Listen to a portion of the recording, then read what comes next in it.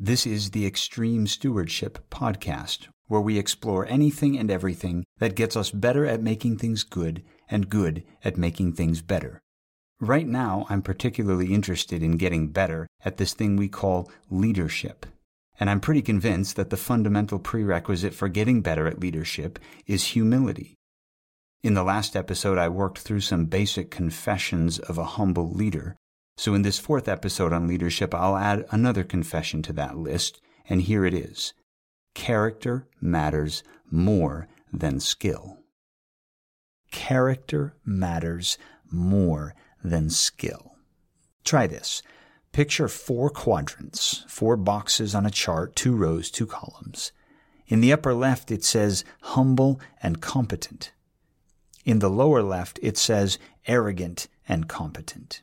In the upper right, it says humble and incompetent, and in the lower right, it says arrogant and incompetent. These are your 4 choices for the person that you would like to follow. 4 different choices for the leader by whom you would like to be led. Now, the best option is easy, humble and competent, obviously, because that leader is going to do the right thing without being an insufferable jerk in the process. So, of course, we want to be led by people like that. Diagonal from that option is the arrogant and incompetent box. Generally speaking, this one is easy as well, because no one's going to bother with this kind of leader. That business is going to fail, that church is going to close, that company is going to go out of business, unless that leader is taken out of leadership. Incompetent, arrogant leaders generally do minimal damage because no one follows them. If your boss is one of those, quit. Everyone else is going to. In fact, Patrick Lencioni points out that when a leader like this is left unchecked, the most likely scenario is that the good people leave, the mediocre people get worse, and the lousy people run the place. Do you want to work in a place like that? There is a temptation to think we can be part of the solution to that problem, and maybe we can. I've been in that situation. I thought I could outlast and out-influence an arrogant, incompetent leader, and I was wrong. And when things blew up, as they inevitably did, the damage was a lot more extensive because I thought, and some of my coworkers thought, that we could somehow work around the guy. So my advice is this. If you've got an incompetent, arrogant leader, go ahead and get that resume polished up. It is time to move on. Unless, stealing again from Patrick Lencioni, unless you are in a position to make that leader available to the marketplace. One of you needs to go. It might be important to throw out a caveat before going any further in this episode. The caveat is this. You and I are not flawless when it comes to distinguishing between arrogance and incompetence. We are absolutely capable of mistaking one for the other. We meet someone who's a bit standoffish, who doesn't appear all that interested in getting to know us or listening to us, and we automatically assume they're arrogant. Maybe they're not arrogant. Maybe they're introverted. Maybe they're tired. Maybe there are things going on in their lives at that particular moment that we don't know about. There are all sorts of different possible explanations, so we shouldn't default immediately to a judgment about their character. Our boss goes with his preference instead of ours, and ours turns out to have been the better option. Was that a character flaw? Was it arrogance? Maybe. Maybe not. My point is this.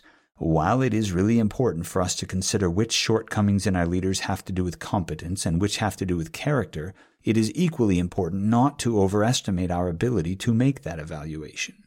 Humility and wisdom on our part are going to be critical. Okay, so we have the ideal leader who is both humble and competent, and the obviously not worth dealing with leader who is both arrogant and incompetent. But what about the other two? Well, it probably depends.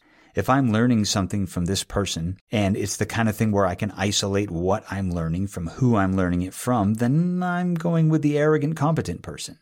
I can learn how to build houses from a person who is full of themselves, as long as they know how to build houses and how to communicate that technical skill to me. And by my definition, I'd have to call that leadership, because that person is doing the work of enabling me to get better at improving creation. But if that leader is leading people, leading teams, leading an organization, not just being a subject matter expert who imparts technical knowledge and ability, then I'm defaulting back to where this episode started. Character matters more than skill, which means I'd rather be led by the humble person than by the competent one. Now, that might sound impractical or idealistic, like everything will be better if we're just nice to each other and who cares if we actually know what we're doing. No, that is not what I mean. What I do mean is this. I think there are only two kinds of problems with leaders.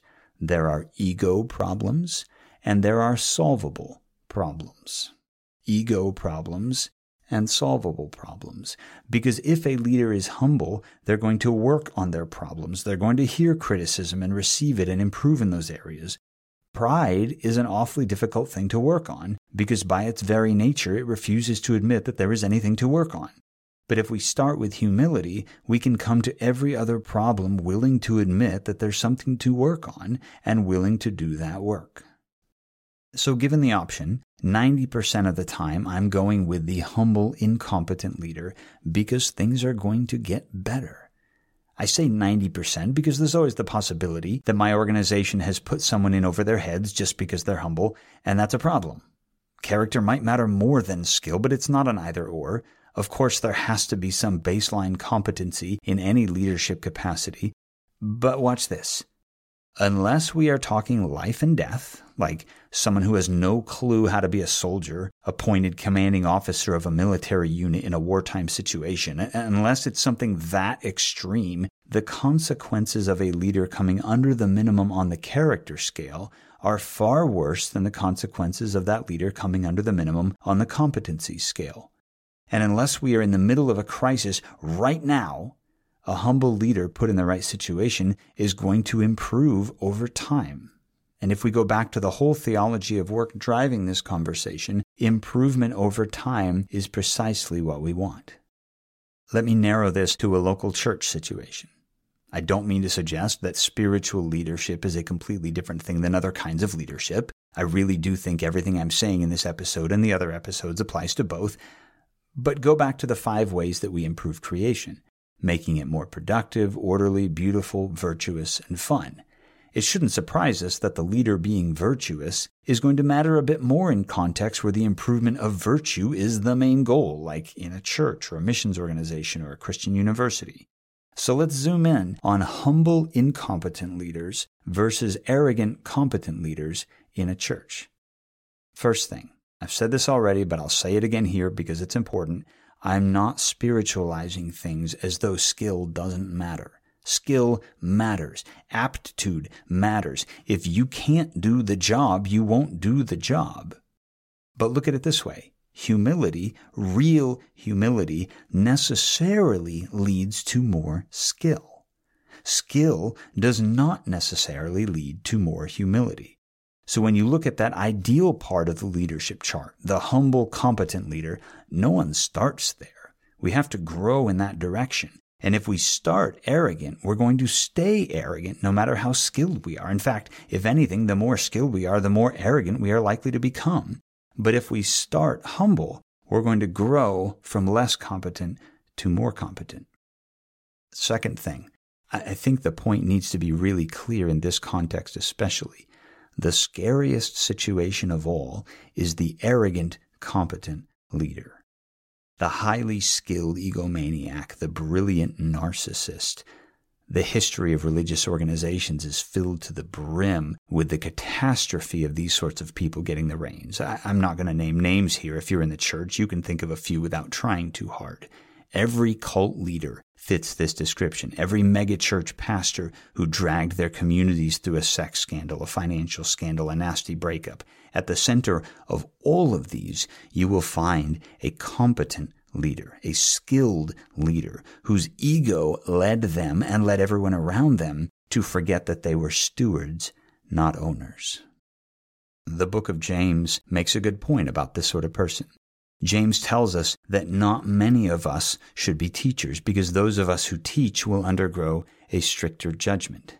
And we will undergo a stricter judgment because our position as teachers grants us tremendous power, tremendous potential for good or for evil. The tongue is a fire. an incredible deposit of potential energy, which means that when we identify someone as a good teacher, and what we mean is that they are a good communicator, that they speak convincingly and clearly and powerfully, all we've said so far is that such a person has a greater than average ability to burn the world down.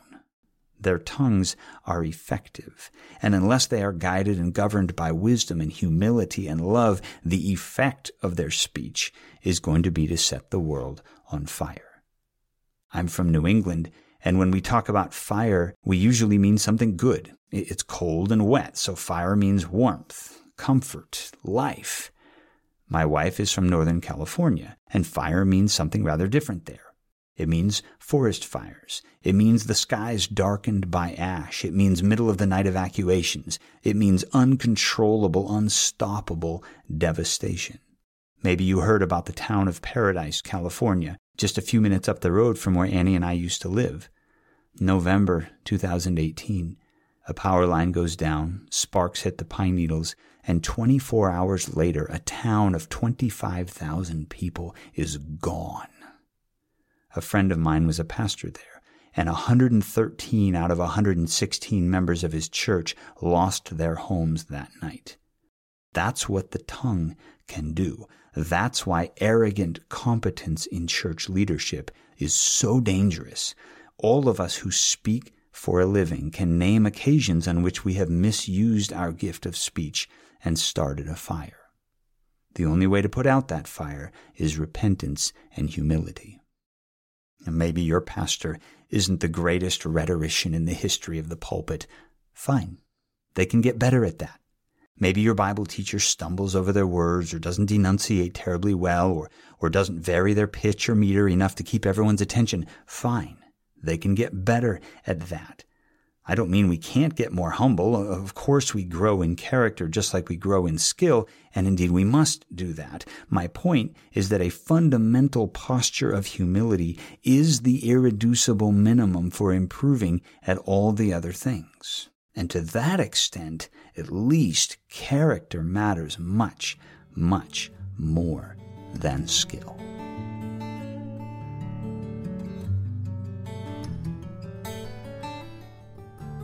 Thanks for listening to the Extreme Stewardship Podcast. My name is Michael Kibbe, and I teach Bible and theology at Great Northern University in Spokane, Washington. My behind-the-scenes partner in this project is my brother, Ben Kibbe.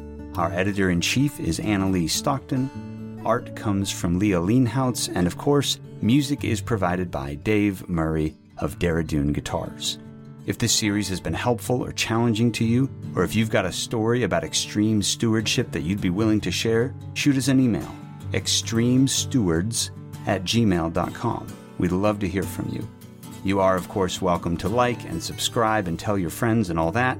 What we really care about is that you have gotten better at making things good and good at making things better.